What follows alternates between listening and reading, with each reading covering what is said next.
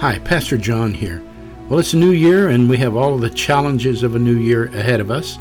And, with the major elections coming up and all the current events, the question before the church is, how will we respond to all this? How will we handle everything that's going on around us? Well, maybe we've got some answer from that in Paul's letter to the Romans, chapter 12. We're going to be in verses 8 through 21 with hope and pray. So let's join the service and see what that passage says.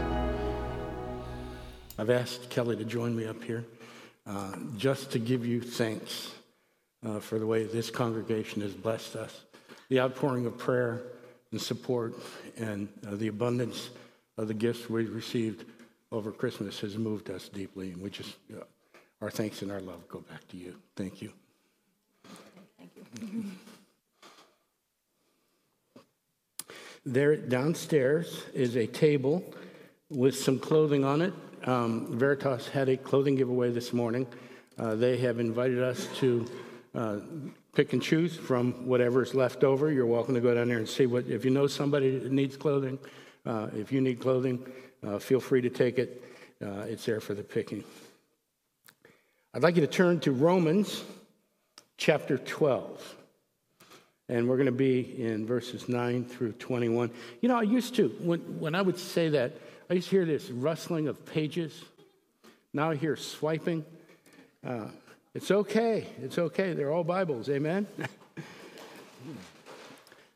Thank you. Gosh, I had a flashback there. Let me read this passage, 9 through 21. Let love be genuine. Abhor what is evil, hold fast to what is good. Love one another with brotherly affection. Outdo one another in showing honor. Do not be slothful in zeal. Be fervent in spirit. Serve the Lord. Rejoice in hope. Be patient in tribulation. Be constant in prayer. Contribute to the needs of the saints and seek to show hospitality. Bless those who persecute you. Bless and do not curse them. Rejoice with those who rejoice. Weep with those who weep. Live in harmony with one another. Do not be haughty, but associate with the lowly. Never be wise in your own sight. Repay no one evil for evil, but give thought to do what is honorable in the sight of all. If possible, so far as it depends on you, live peaceably with all. Beloved, never avenge yourselves, but leave it to the wrath of God. For it is written, vengeance is mine, I will repay, says the Lord. To the contrary, if your enemy is hungry, feed him. If he's thirsty, give him something to drink. For by so doing, you will heap burning coals on his head. Do not be overcome by evil, but overcome evil with good. Amen. The word of the Lord, brothers and sisters. When I was a kid, not too long ago, my mom used to terrify me. When I would do something wrong, she would point her finger at me and she'd go, you better hope and pray that I don't give you what you deserve. And I would go, yeah, how do I do that? Because I'm hoping you don't. And I think I'm praying. So, but those words kind of resonated with me, hope and pray. What did it mean to hope and pray? And why is it necessary? Why is it better for me if I hope and pray? That's what I want you to hold on to while we're talking about this passage. You better hope and pray. So, I got to tell you something. This has been on my heart for a long time. I've talked about to you frequently. In the area of hope, we live in a world that desperately needs hope. There is so much going on around us. The culture is changing rapidly. There are people that are encouraging us as a church that we need to change along with the culture, that we need to make these adjustments and the old-fashioned ways. And the things go on and on and on. And you can't really be thinking those things. They just don't work in this day and age.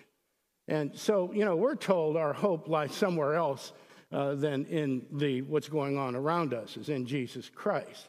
But we're supposed to be messengers of hope, aren't we? We're supposed to be light in the darkness.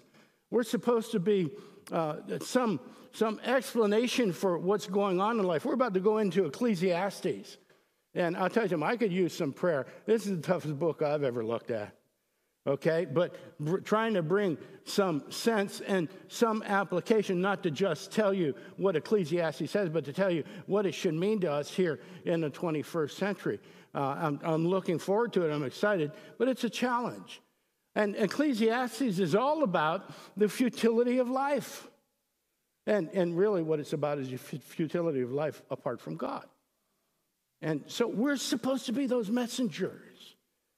And so when the church, the modern church, the church universal gets involved in everything going on around us, we cease to become messengers. We cease to become that ray of hope that we're called to be. Yet hope and pray are two of the tenets of our faith. And we find that here in Paul's passage in Romans. Now, Romans is Paul's theological masterpiece. It's an incredible doctrinal statement. And he lays out his case piece by piece. And it's thorough and it is detailed. And if you are willing to spend some time in Romans, I will tell you another thing, it's really challenging. Because you get to the middle part of Romans, you got to go, I don't know if I like that. And we got to decide whether or not we're going to read the Word of God for what it says or what we hope it says. And Paul does a masterful job at this. It's challenging, but beginning in chapter 10, he begins to put feet to all this theology. I've told you before, theology is great, but unless it is applied theology, it doesn't really help us much. Unless we understand the character and nature of God, unless we're trying to draw closer and closer to Him in some context of how we live our lives, it's just an academic exercise. So Paul does what he always does. He lays out his doctrine, he explains it all, and then he tells us what we should do with it. And we find out in chapter 10 that salvation's available to all people. Now, that was a challenge to some of the Jewish people. Because up until that particular point, they thought that in order to have a relationship with God, you had to become Jewish. So salvation is available to all people, chapter 10. Chapter 11 ensures that the Jews who believe are saved as well. They're not cut out because they had a partial belief of the gospel.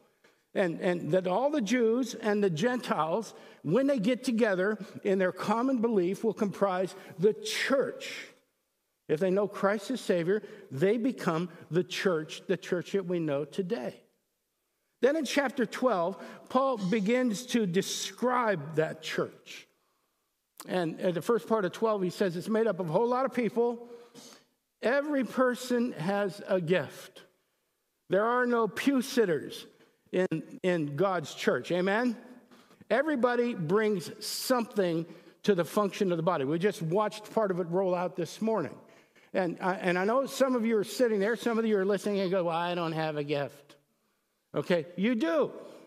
You do. Your gift might be something that brings us all together. You might hop on a Vespa and go across country and allow us all to share in that experience, bringing to the surface the unity that we have in Jesus Christ. Everybody has some gift. And, I've said it before, some give. This is a giving congregation. We haven't done a sermon on giving in quite some time because you are givers. God bless you, okay? You might be a giver. You might be a prayer. You might be a servant. You might be a teacher. You might be somebody who just comes in and encourages people. But we all have a gift. That's what Paul lays out in the first part of chapter 12. So starting with our passage today, Paul begins to give us some guidelines. What do we do with all this stuff for how we who make up the church relate to each other and how we relate to those outside the church, in particular, those people that give us a hard time. So we've got two guidelines for how we deal with our friends in verses 9 through 13, and how we deal with our foes in verses 14 through 21. Let's take a look at how we deal with our friends, starting with verse 9. And he starts out with, let love be genuine. Now, we covered this a couple years ago, but it bears looking at again. Genuine, what does it mean to let love be genuine? It means let love be unhypocritical. We don't just give passing attention to the idea that we love. And with this, he begins a new covenant statement of ethics. What does it look like for the church to function as a church? Is how we are to act within the church. And the way we love is we love sincerely. Now, this is not to say that we conjure up warm fuzzies, that we're looking at each other and go, oh, I love you so much. Okay, that's not what we're talking about here. But we are to love each other the way God loves, consciously, deliberately, with purpose, withholding chastisement, refusing to condemn, making an effort to love instead of judge. Now, that's a challenge because we are in an environment that is constantly judging each other. Matter of fact, it's so constant and so prevalent that we begin to think it's right. It's not. So, and while we're practicing this genuine love, we are to abhor what is evil. Oh, I love this one. We hate evil. I do, don't you? This has to be taken in consideration of what Paul's just done, the directed to be sincere in our love for each other. So we hate evil in our love for each other. Is Paul telling us that our love for others is unconditional or conditional? Is Paul trying to say, oh, you love them as long as they're good, but if they're bad, you don't love them? I don't think that's what Paul's saying. You know why? Because that's not how God loves us. God's love for us is not conditional on what kind of behavior we express today. You know, it is so easy to hate evil in other people, isn't it? Oh, it's just, those people are evil. That music they're listening to is evil. That thing that they do is evil. That political party that they are involved in is evil. It's so easy to recognize evil in other people. But Paul's talking about how we love each other and how that is unconditional, the same way God loves us. I think Paul's saying, abhor evil in yourself.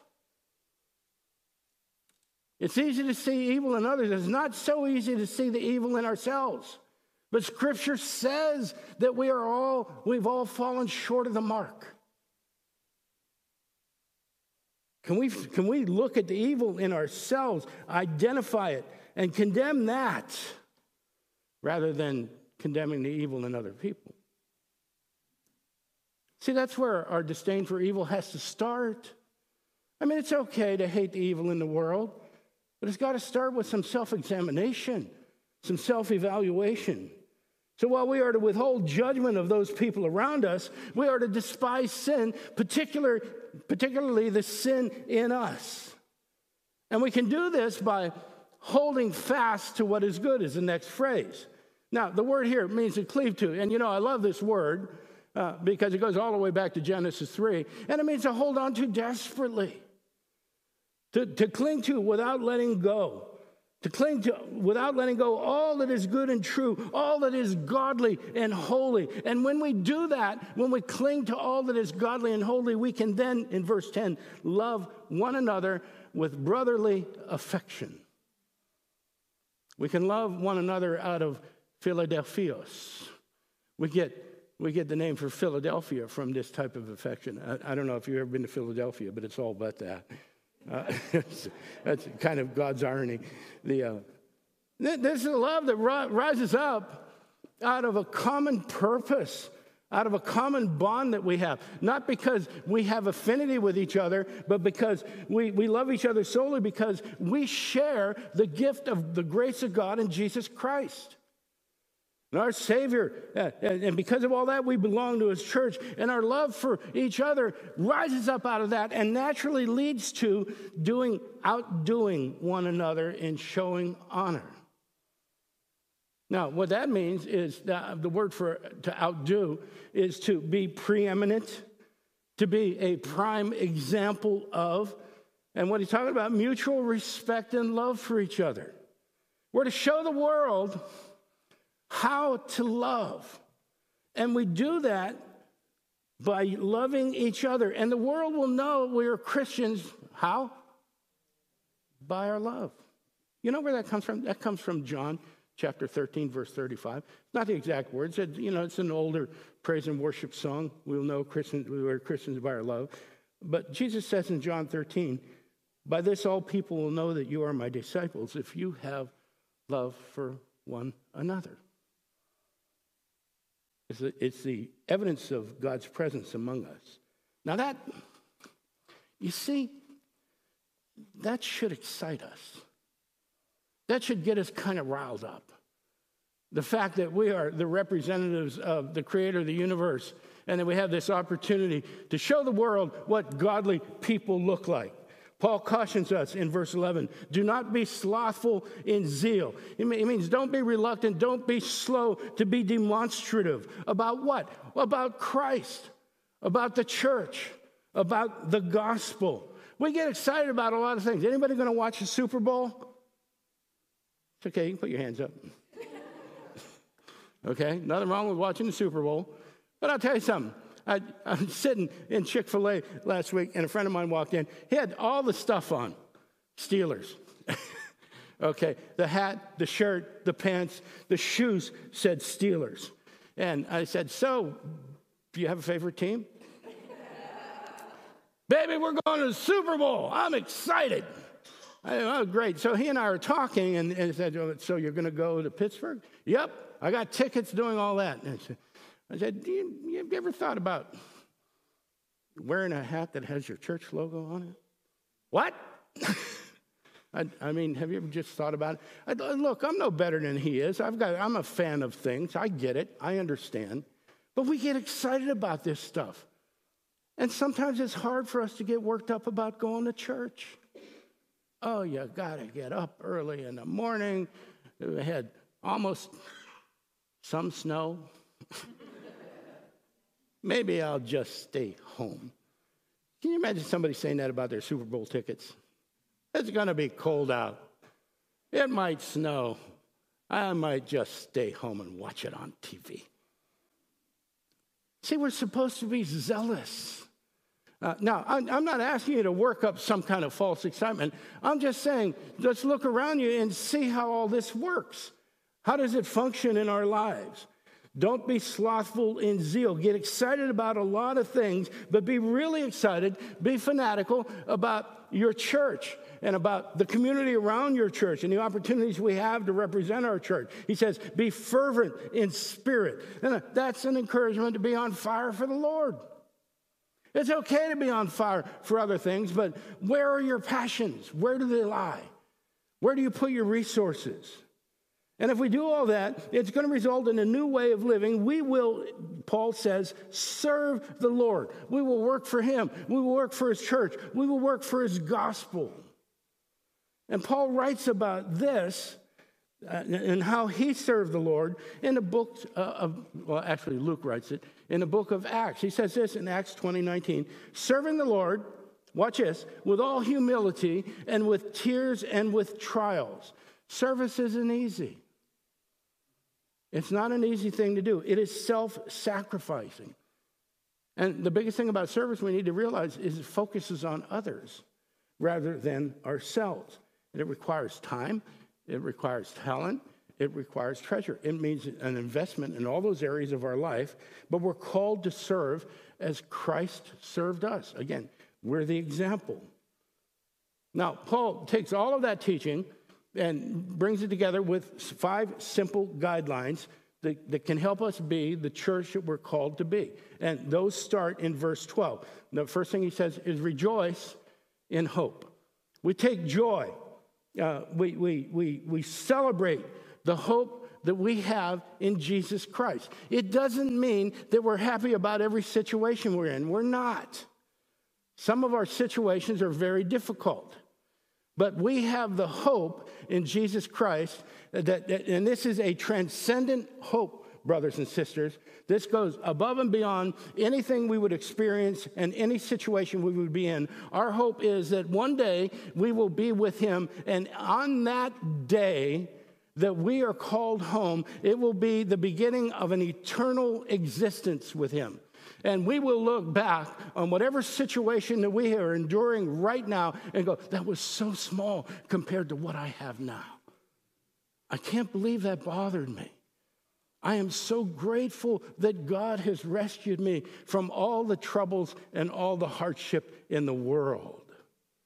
And whatever I went through, Paul tells us this, we'll be able to say with him, whatever I went through, however hard it may be, however much grief I had, and pain that I experienced, and turmoil that I went through is worth what I have now. That's the hope we have in Jesus Christ.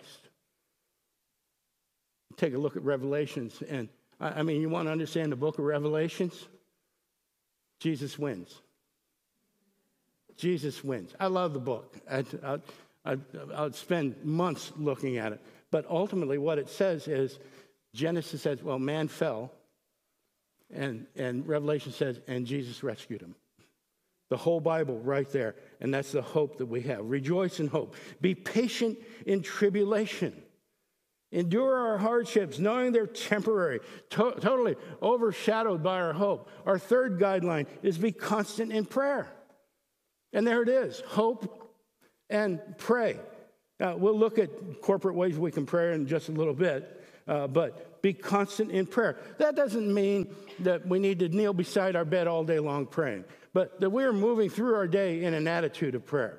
We are moving through our day with the awareness of the truth of Scripture that God is omnipresent, and that if we are saved, if we've confessed our sins and believe in Jesus Christ as Lord and Savior, he is indwelling inside us. We don't have to go find him. We don't have to go looking for him. We don't have to have some kind of experience to conjure him up. The Holy Spirit, if you believe Jesus Christ is your Lord and Savior, the Holy Spirit lives inside you. And all it means to be in constant prayer is to acknowledge that. Lord, I know you're with me right now. So I'm not going to get really upset over this person in front of me. Lord, I know that you love me. And I know that you shed your grace upon me. Help me to shed my grace on this cashier who can't make change. Isn't it amazing the things that upset us? Help me, Lord. Help me express your love and your grace and your mercy to this person in the other political party. Ooh, we don't like that. Help me, Lord, love these immigrants. Help me, Lord, be a witness to those people that are oppressing other people over on the other side of the world. See, those are the tough things. But that's what we're called to do. We've got to work at it. And that requires constant prayer, constant awareness of the fact that God has promised you and me that he will never leave us or forsake us. And so there's no moment in which he's looking the other way. Amen? Fourth way, contribute to the needs of the saints. Again, you're a giving church. I was talking to Levi about this morning as we're going through the new members class. We believe in giving here. We have guidelines. They're not mandates. Kelly and I, personally, on our giving, we give 10% of everything that comes in. Not because it's a law, but because for me, I need that discipline. That 10% check is the first check that we write, not the last check that we write. And I got to tell you something. We figure it before taxes. Okay? Otherwise, I'm giving the government the first check. Amen? Okay? So we use 10% as our guidelines. That's the tithe. That's the tithe that we need from you. That's what keeps the lights on and keeps the TVs working and all of that sort of thing. When I come to you for special needs, we We started a fund for the preservation. We've reached out for several missionaries and everything. Every time that I ask you for money, we write a check. And it's over and above our 10%. Now, this is between you and the Lord. Again, this is not a mandate. I'm just asking you to pray about it. Many years ago, I did a sermon on giving, and a guy came in and he said, I don't need you to tell me about giving. You need to live on faith. And I said, I am living on faith. My faith is that you're going to put something in a collection plate. Okay, but that's how the church works. We don't have dues. We don't have, we don't charge admission. So you keep that before you and be in constant prayer. Contribute to the needs of the saints and seek to show hospitality. Now, that's another big one because we're here to be those ambassadors. And that means when somebody we don't know walks through the door, that we should be warm and welcoming. I don't think WBF has a problem with that either. Matter of fact, there are times when I am moved in the way you reach out to people. So though there's the 5 guidelines, they should be the characteristics of the church. That's how we deal with our friends, our brothers and our sisters in the faith. And we're called to just consciously, deliberately exhibit love. And so, not just so that we could be loving, but so that the world can look through that door and go, those people must look like Jesus Christ. I think I'd like to have some of that. So what about those that are not so friendly? How do we deal with our foes? Starting in verse 14. I'm sorry, did I say, how do we deal with our foes? Okay. Boy, I'll tell you, verse 14 is a problem, isn't it? Bless those who persecute you. Oh, God can't possibly mean that, could he? We're to bless our foes, the ones who persecute us, those who treat us with enmity, who scorn us, those who hate us. I got to tell you something. There's a lot more people in the culture that hate us today than 10 years ago. What do we do with them?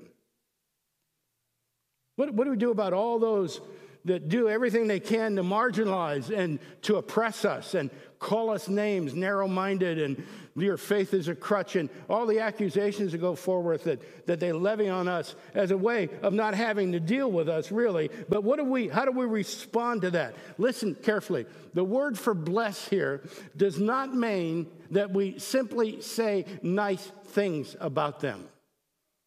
It doesn't mean that we just kind of withhold our anger and go, oh, that's nice. Okay, to bless someone, listen carefully. To bless someone is to invoke God's favor upon them. That's how the Jews saw a blessing. To pray for their welfare. To pray for God to act positively in their lives. I mean, the best thing that can happen to your enemy, if you're a saved person, is for that enemy to get saved. I pray for God to smite him. You know I love that word. I want to see lightning come down. I want to see him burn to a cinder. I've got to repent from that. Because God says, don't do that. You bless them. You invoke my favor upon these people that are giving you such a hard time. Now, why does he tell us to do that? Because we have hope, and they don't. We have someplace to go, and they don't. We have something transcendent, and they don't have it. We are to bless, Paul says, and not curse them. Oh, my goodness.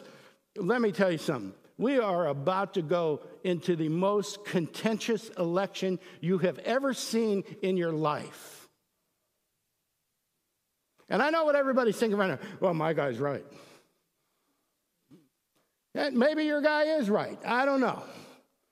But I will guarantee you this, there's going to be so much anger and accusation floating around. This person's evil, that person's evil. You can't trust him, you can't trust them. You can't even trust the electoral process.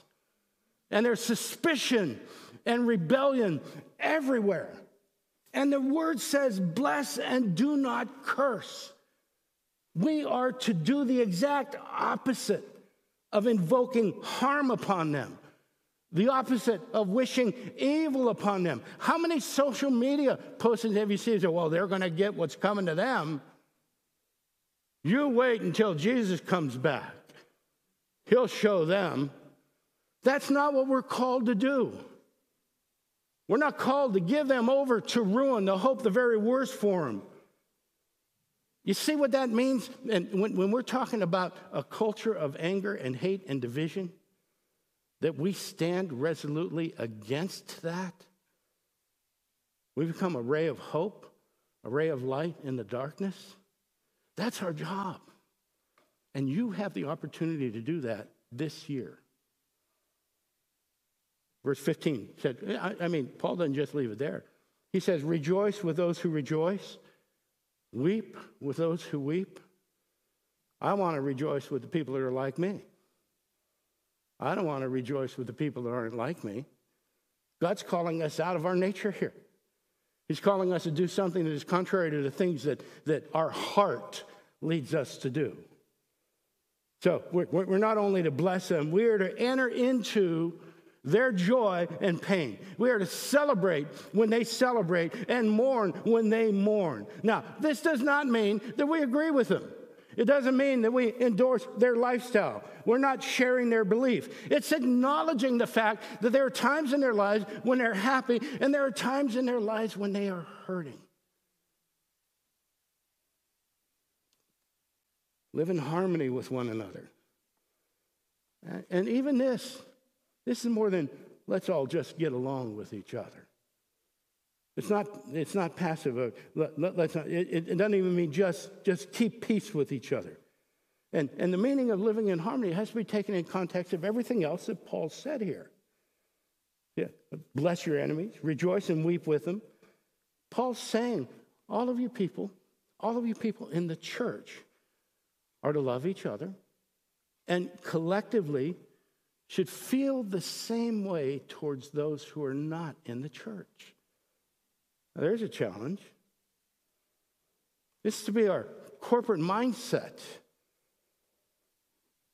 We're to be united in our love for not only each other, but those who are outside of the church. How do we do that? How do we love those who actually oppose the church, who persecute the church? How do we love the people that are the least lovable? Well, I don't know all the answer to that, but I do know this.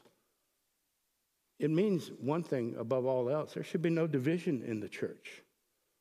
There should be no division over politics, over issues, over cultural trends, current events. None of that should divide us. There should be harmony in how we agree to react to the world around us, sympathizing with those who need Jesus Christ, not because we agree with their lifestyle, not because we agree with their decisions, but because we as a body have what they most desperately need, the grace of God. Paul's deep right now into what it means to lead a theological life, how to apply our theology, what it means to be a gospel-oriented church. We work and exist in harmony with each other. We have to work at that. While we welcome those outside to come in and experience the same thing that we are experiencing, lives of faith and trust in our Creator. Now, that's kind of heady, even if we're able to accomplish it. But it can be a bit too heady. We got to be careful not to make this a point of pride. We got to be careful not to let this become self-righteousness. It shouldn't cause us to alienate ourselves from the outside world, point a finger at them. It's probably, I'm going to ask you to do this. Check your social media this week and objectively evaluate the postings you see about the church, the memes. And then tell me whether or not most of them are not really saying at their core, we're right and you're wrong. You need to become like us. this world is such a mess and we've got our act together. That's not what we're talking about here. That's Pharisaical, to think that the church has got some kind of franchise on being correct. So we don't alienate those outside the church. It says, do not be haughty, but associate with the lowly. Oh, you can't go there. Those people are sinners. Never be wise in your own sight. This is all a call to humility. Oh, there's a word for you. A caution to avoid thinking that we have all the answers and have everything right and are somehow superior to others. When in actuality, we're not superior to anyone. We don't have it over and above anyone else. In truth, the only difference between the church and the world is the grace of God. You know, humility is what's lacking from the cultural milieu today. There's no humility. Everybody's pointing their finger at each other and making accusations towards each other and claiming to be right while they're determining that the other person is wrong. So we see all that, and all it does is it drives us further and further apart.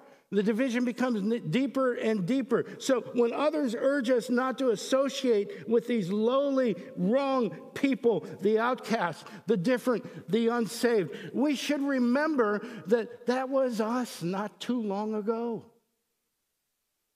And the only thing standing between us and all of that is God's grace, God's love.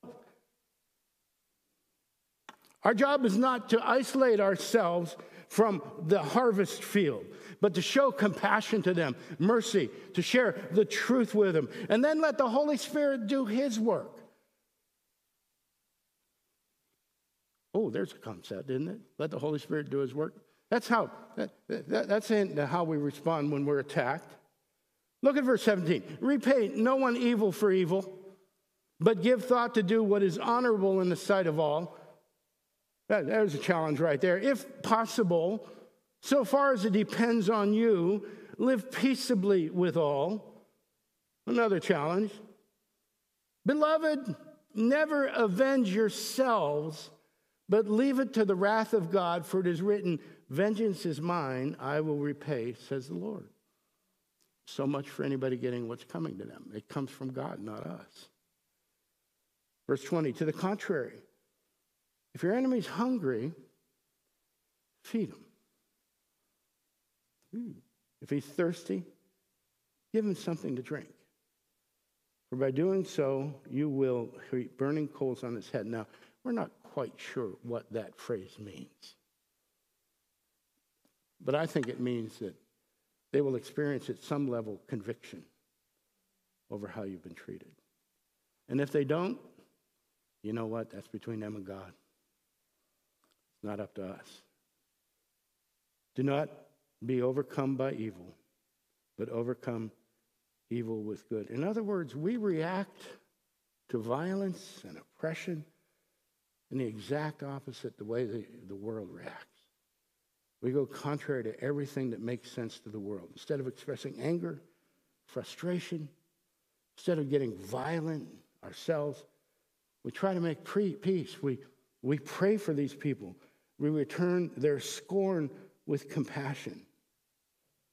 Now listen to me carefully. This is not about pacifism. And I know it sounds that way. It's not about pacifism. Brothers and sisters, it's about what's in our hearts.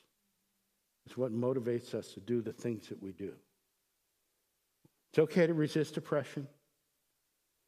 It's okay to resist somebody that wants to torture us. It's okay. We don't have to lie down and submit to torture. We're not called to be either passive nor victims. But what we are called to do is to eschew, to abandon the hate, the anger we see all around us, to avoid instant and harsh responses, to stop calling for an eye for an eye. Boy, we see that a lot, don't we? You know, that's out of Leviticus, I think chapter 24. You know what that means? You know what they're talking about? They're talking about the punishment fitting the crime. They're not talking about retribution. They're not talking about revenge. They're talking about make sure that all of this is equal. And even if they were talking about revenge, God is saying, it's not your job. It's not your job to punish people. It's not your job to get vengeance upon them. You leave that up to me. Your job is to show them love. Your job is to show them mercy. Your job is to weep when they weep and celebrate when they celebrate. Matter of fact, Jesus kind of corrects all this in the Sermon on the Mount, Matthew 5. You've heard it was said, an eye for an eye and a tooth for a tooth. But I say to you, do not resist the one who is evil. But if anyone slaps you on the right cheek, turn him the other also. Well, there's a lifestyle. We are to respond to everyone outside the church, including those who persecute us, including our foes, is to love them the same way we love those inside the church. That's what Paul's telling us here. So we see this. How do we deal with our friends? We love them. The church, with all our hearts. And that's not just the ones here in this church. We love all the ones who share the gospel with the world. And we can get into all of our differences about their ecclesiology, how they come together, their practices, their doctrine, their secondary doctrine, and all that. But we are to love the church of Jesus Christ. You know, when we get to heaven, brothers and sisters, we're not going to be the only people there. All the WBFers are here. I knew we would make it. Okay, there are going to be people from every church and every denomination that shared the gospel with those people around them. And all the things that would divide us, we're going to put behind us. So that's how we get with our friends. We love them. We love the people down the street that have a different type of service than we do. Maybe have a different type of politicking than we do. Maybe they practice baptism and communion and everything a little bit differently. It's okay. We love them, okay? So how do we love our foes? Brothers and sisters, we are not finger pointers. We're not here to tell the world what's wrong with it. We are Christ pointers. Everything we do points towards Jesus Christ. We're here to share the truth of the gospel that can make everything right. It's the answer to all of the problems in the world. It's the gospel. How do we do that? And that seems so difficult in a world where there are so many urging us to act in the exact opposite way. Encouraging us towards anger, frustration, even encouraging violence. Well, we just read the answer. How do we do that? My mother's words come back to me. We better hope and pray. Place our hope in Christ and Christ alone. Let me just say that one more time. We place our hope in Christ and Christ alone. Nobody is going to save this country but Jesus Christ. Our hope is in him and him alone. And then we pray for each other. That's kind of a given. Amen.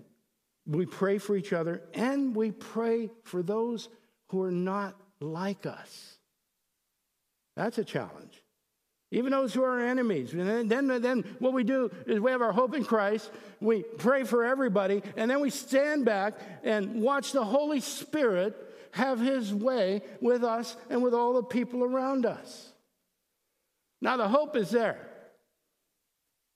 What do we do about the prayer? I'm going to give you a couple opportunities to pray. Some very specific things. And this is a great way to start out the year, okay? So Wednesday, we've been doing Pray Day for what, 2 years? Or so. Wednesday is Pray Day. We send out a little note every Wednesday with people that need prayer. If you're on the email list, you get that. Take a few minutes and look at it. Just pray through it. It goes out on Tuesday night. So you can do it first thing Wednesday morning if you like. But read through that. And, it's a way for us to be aware of who's struggling and who's praising. And so on and so forth. There's a way for us to pray to each other. That also shows up in the Monday Minutes and the Friday Forecast. And, I know we say this a lot, but I'm going to encourage you to read those emails. Look at them carefully. They really have all the information about everything that's going on in the church during the week. All the dates and all the times and everything are in the Monday Minutes and the Friday Forecast. The Monday Minutes are saying, here are the things that we have before us. Friday Forecast, here's what's coming for the weekend. So take a few minutes and look at that. And the prayer requests are right there at the beginning of that as well.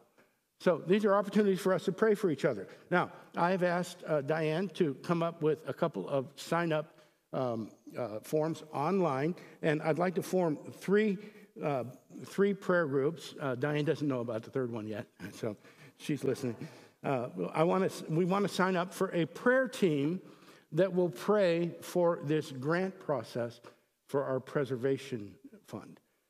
We're faced with challenges here about getting the building back into shape where it will last longer than another year or two. So Diane's working on grants. It's a very complicated process. She's put an incredible amount of work into it, and she could use our prayer support. So that link to that group will go out in the Monday Minutes tomorrow morning. We also want a prayer team for the Preservation Fund in general. So two, one for the grant process, another for the Preservation Fund in general. You can sign up for all of them if you want. You can sign up for one of them, whatever you want to do. But those links will be in the Monday Minutes. And then I'm going to ask to form a third group that will pray for the elders and leaders of the church, the elders, leaders, and teachers of the church, as we navigate these waters that are before us. I want to emphasize one more time. This is going to be a difficult year. When we went through COVID, your elders had to make some decisions that were very difficult, knowing that there would not be general agreement on all of the things that we did. We're headed for another one. And I know it doesn't seem that way yet. I know everybody thinks it's going to be fine. My guy's going to win. Everything's going to be great.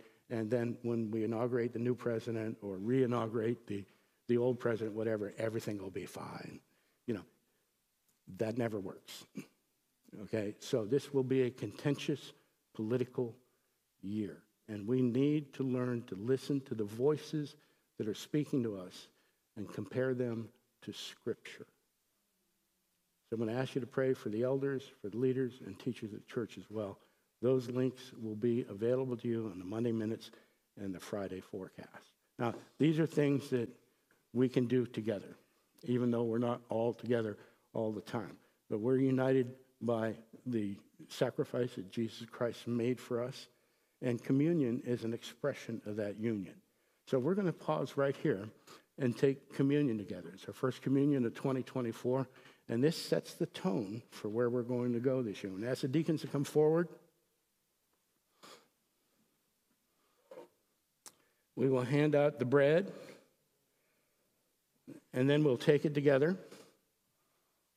And then we'll hand out the juice, and we'll take it together.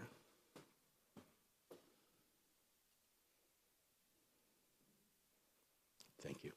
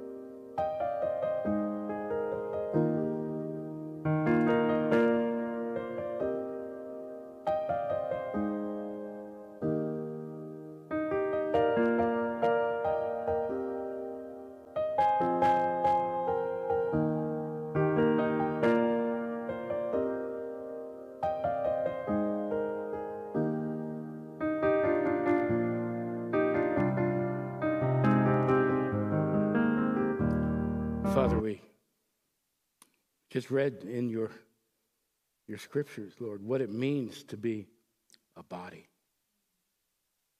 Lord, I thank you for the body that you've assembled here. Thank you for the promise that each one of us brings something to the body that is needed for the body to function. Lord, that night when Jesus had gathered around him the 12, that was the beginning of this. He held up the bread and he said, "This is my body." And that must have been a moment of either revelation or confusion for those sitting in that room. But here, 2,000 years later, this is it. We're the body. Father, we pray that even as Jesus knit those people together in a very special way with the dawning of the Spirit, you continue to knit our hearts together. Lord, that we would look back on the sacrifice that was made for us that allows this moment to happen, but realize that you're still working in us, still drawing us together, still refining us, still sanctifying us, Father, still making us into the messengers that you've designed us to be. We submit ourselves to you, Father, and say, here we are, your body, with our head as Jesus Christ. Use us. Take and eat.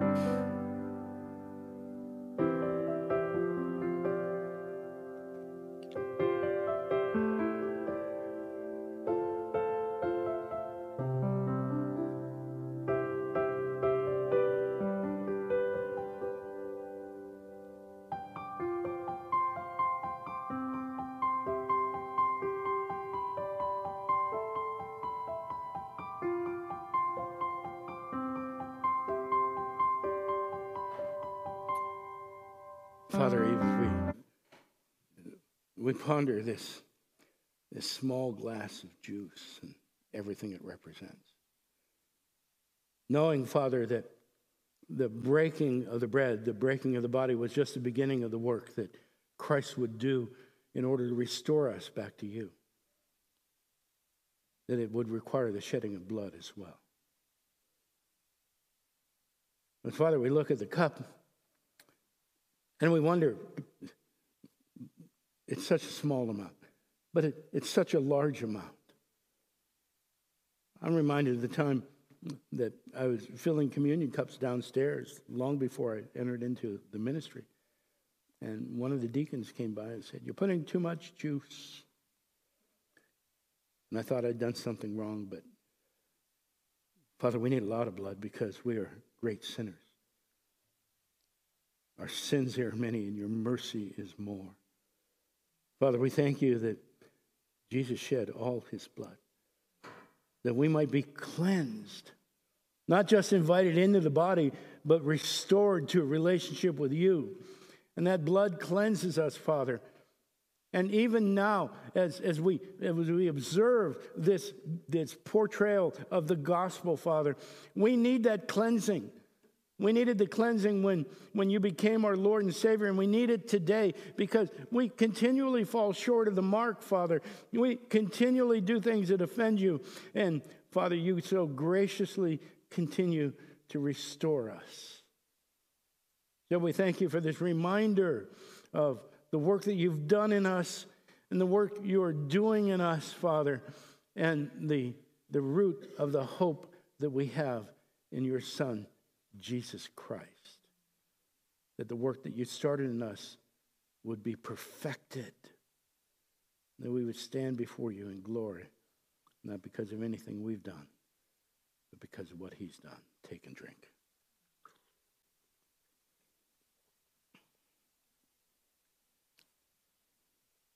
Lord, we give you thanks. We give you thanks for the work you've done, the work you're doing. We give you thanks for the way you've planted us here in the middle of this town and the ministries you've trusted us with, Father. We pray by the presence and power of your Spirit, we would walk in the manner worthy of the high and holy calling that you've put on us. Now I pray a blessing on those who are gathered here, those who are listening. Father, that we would be able to appropriate the truths that we've heard today, the truth of your Scripture, in our daily lives, Father, and become those beacons of light you've designed us to be. As we go from here, Father, I would pray an extra measure of protection and provision upon those who've gathered here and those who've joined us online. In Jesus' name we pray. Amen. Amen. Thank you. Pastor John back here again. If you were blessed by the service, let me ask you to do us a favor. Would you click on the like button below that little thumbs up? If you're listening on sermon audio, perhaps you can comment or even share the sermon with someone else. We'd love to hear from you. We're on Facebook, YouTube, and Twitter at WBFVA. We're on the World Wide Web at WBFVA.org. Let us know if you'd like us to pray for you. If you'd like to support us financially, you can make donations through our website at WBFVA.org. Just click on Giving. You'll receive a tax-deductible receipt at the end of the year. Either way, we would love to hear from you or even have you visit us in person one Sunday. We meet at 46 Winchester Street in downtown Warrenton, Virginia at 11 o'clock every Sunday morning. And now, may God bless you richly until we gather again.